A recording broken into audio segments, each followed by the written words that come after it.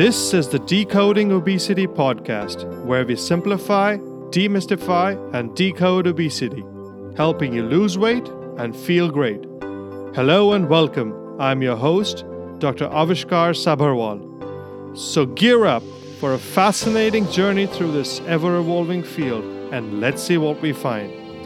And please remember that the thoughts and opinions on this podcast do not constitute medical advice. Don't forget to visit our website, www.decodingobesity.com, for show notes and more info.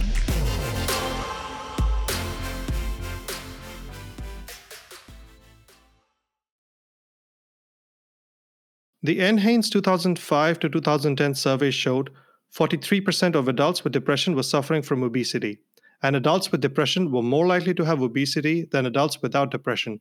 Hello, everyone. Welcome to today's episode of the Decoding Obesity podcast. We will be talking about depression and obesity. My guest for today is one of India's leading psychiatrists and is also one of the most followed Indian psychiatrists on social media. I'm pleased to introduce Dr. Anuneet Sabharwal. Welcome to our podcast, Anuneet. Thank you. Lovely to be here. So, as we know, that obesity is a global health problem with many complications, and depression certainly complicates the management of obesity.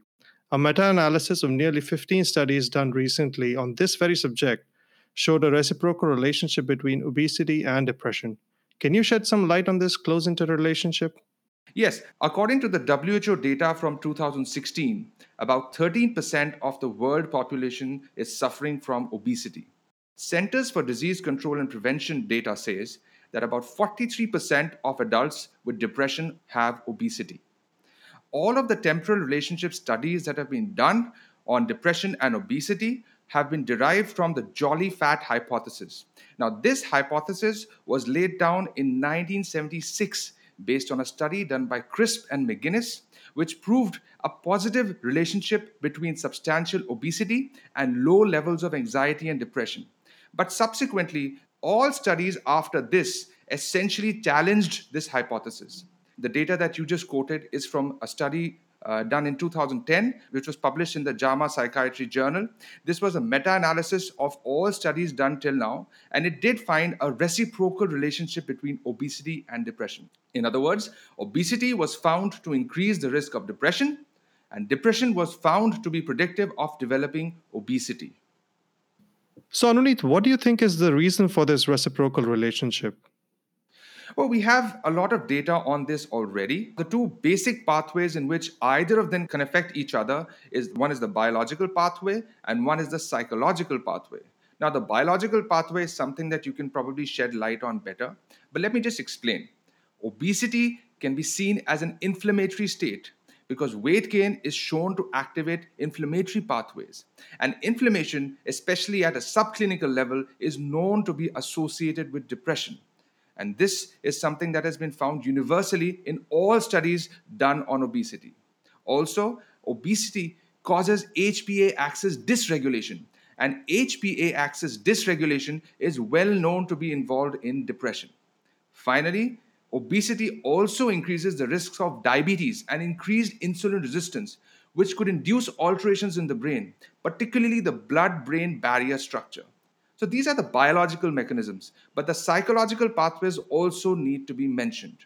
Now, being overweight and perception of being overweight, of course, causes psychological distress. In the West, the United States, and Europe, thinness is considered to be a beauty ideal. And partly because of social acceptance and socio-cultural factors, obesity may increase body dissatisfaction and decrease self-esteem, which are, of course, risk factors for depression. Now, disturbed eating patterns and eating disorders, as well as experiencing physical pain as a direct consequence of obesity, are also known to increase the risk of depression. And depression also exacerbates the possibility of the individual developing obesity. Depression increases obesity through long-term activation of the HPA axis. So cortisol in the presence of insulin inhibits the lipid mobilizing enzymes, and this leads to increase in abdominal fat.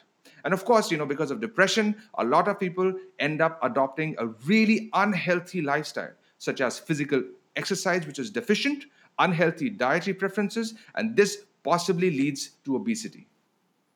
I think you raise a very valid point here, underneath. It is fairly complex, and I think you did hint at obesity being not just a lifestyle disease, but also a metabolic and an endocrine disease. And on top of that, of course, the complications of obesity, especially like joint pains and arthritis, do cause a long-term chronic pain, which also can exacerbate depression. How important do you think is family and social support in the care of these patients with obesity? See, for many people, the family is a major mechanism of influence in affecting change both in other family members and in themselves. Family dynamics, including family rules, emotional support, encouragement, reinforcement from other family members, and family member participation are important determinants of the family's health behavior patterns. And this can go either way, either obesity or a healthy lifestyle. Because most health behaviors are initiated in childhood, multiple studies have concluded that if a person is suffering from obesity, multiple members of his or her family will likely also be suffering from obesity. So, what I'm saying is, working at the family level is as important as working at the individual level. Yeah, I think that's very important. We do see sometimes people who are in the society or in the social group of the person suffering from obesity kind of try and start blaming the patient himself or herself, and are not necessarily providing the support that they may need. And that can definitely have a detrimental effect both in achieving those goals with obesity as well as their mental health. Let's talk about some of the complications of some antidepressant medications. It is a well known fact that some of these medications do cause weight gain. What should patients expect? Is this weight gain permanent, and are there any alternatives? Okay, so whenever we prescribe antidepressants for the management of depression in individuals who are suffering from obesity, we have to be careful about which antidepressant it is that we're prescribing. Now, one of the latest antidepressants available for the management of depression is a drug called mirtazapine, which is sold under the brand name Remeron. Now, this drug is notorious for causing weight gain. There are a few atypical antipsychotics which are used for augmentation treatment in the management of depression, which is resistant to single drug treatment. Now, some of these medications are also notorious for causing weight gain. So, some of them are quetiapine, which is sold under the name Seroquel, risperidone, which is sold under the name Risperdal, and olanzapine, which is sold under the name Zyprexa. Now, other SSRIs or antidepressants such as Lexapro and Zoloft cause very modest weight gain. We're looking at possibly 1 to 2 kgs after the first year of treatment.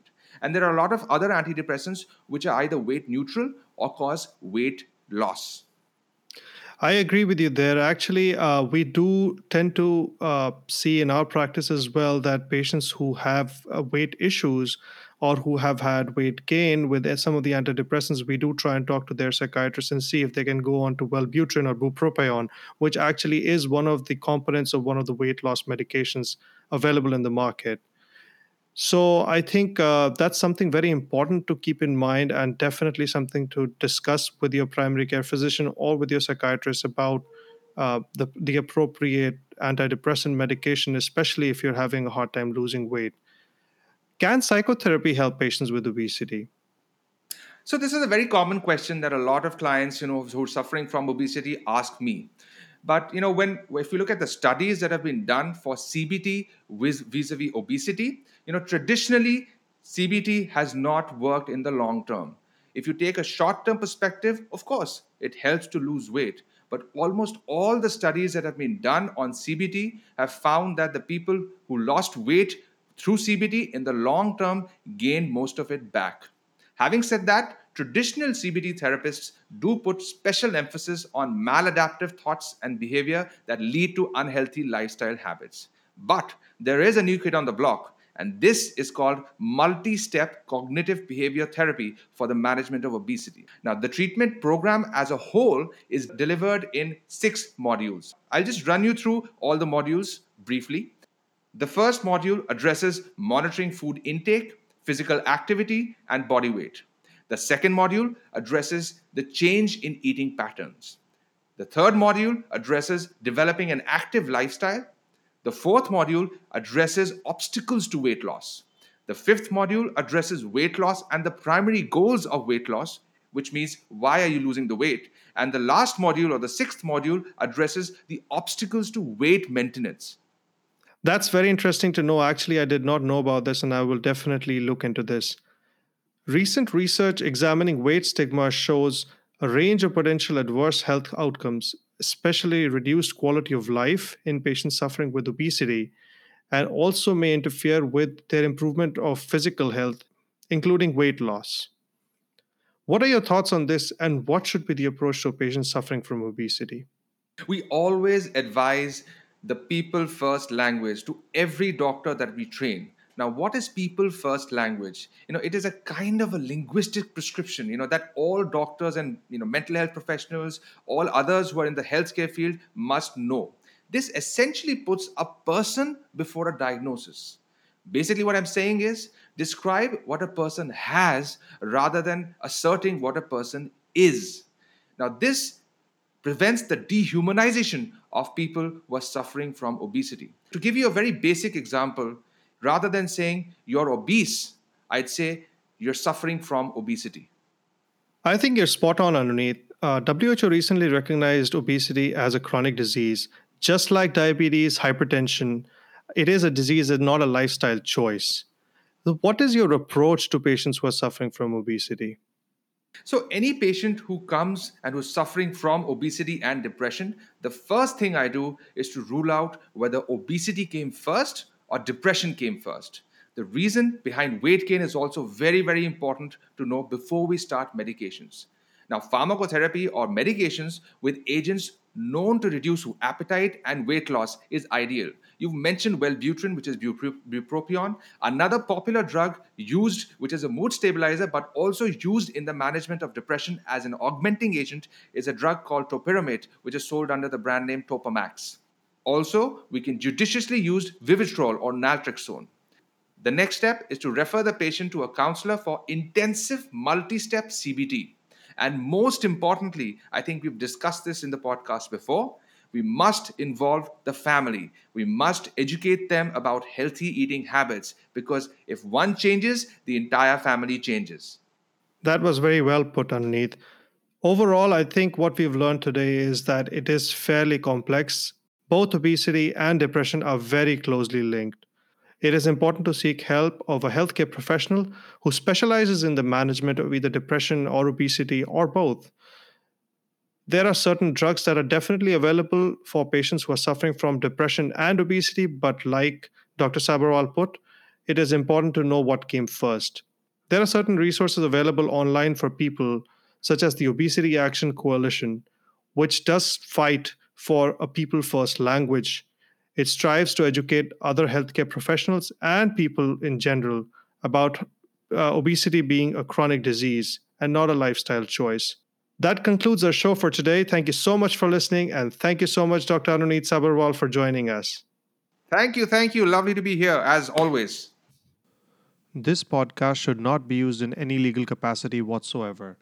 The thoughts and opinions expressed on this podcast are solely of the host and his guests. They do not necessarily represent the views and opinions of any organization. And that brings us to the end of this show. Thank you so much for listening in. And please remember that the thoughts and opinions on this podcast do not constitute medical advice. Don't forget to visit our website www.decodingobesity.com for show notes and more info.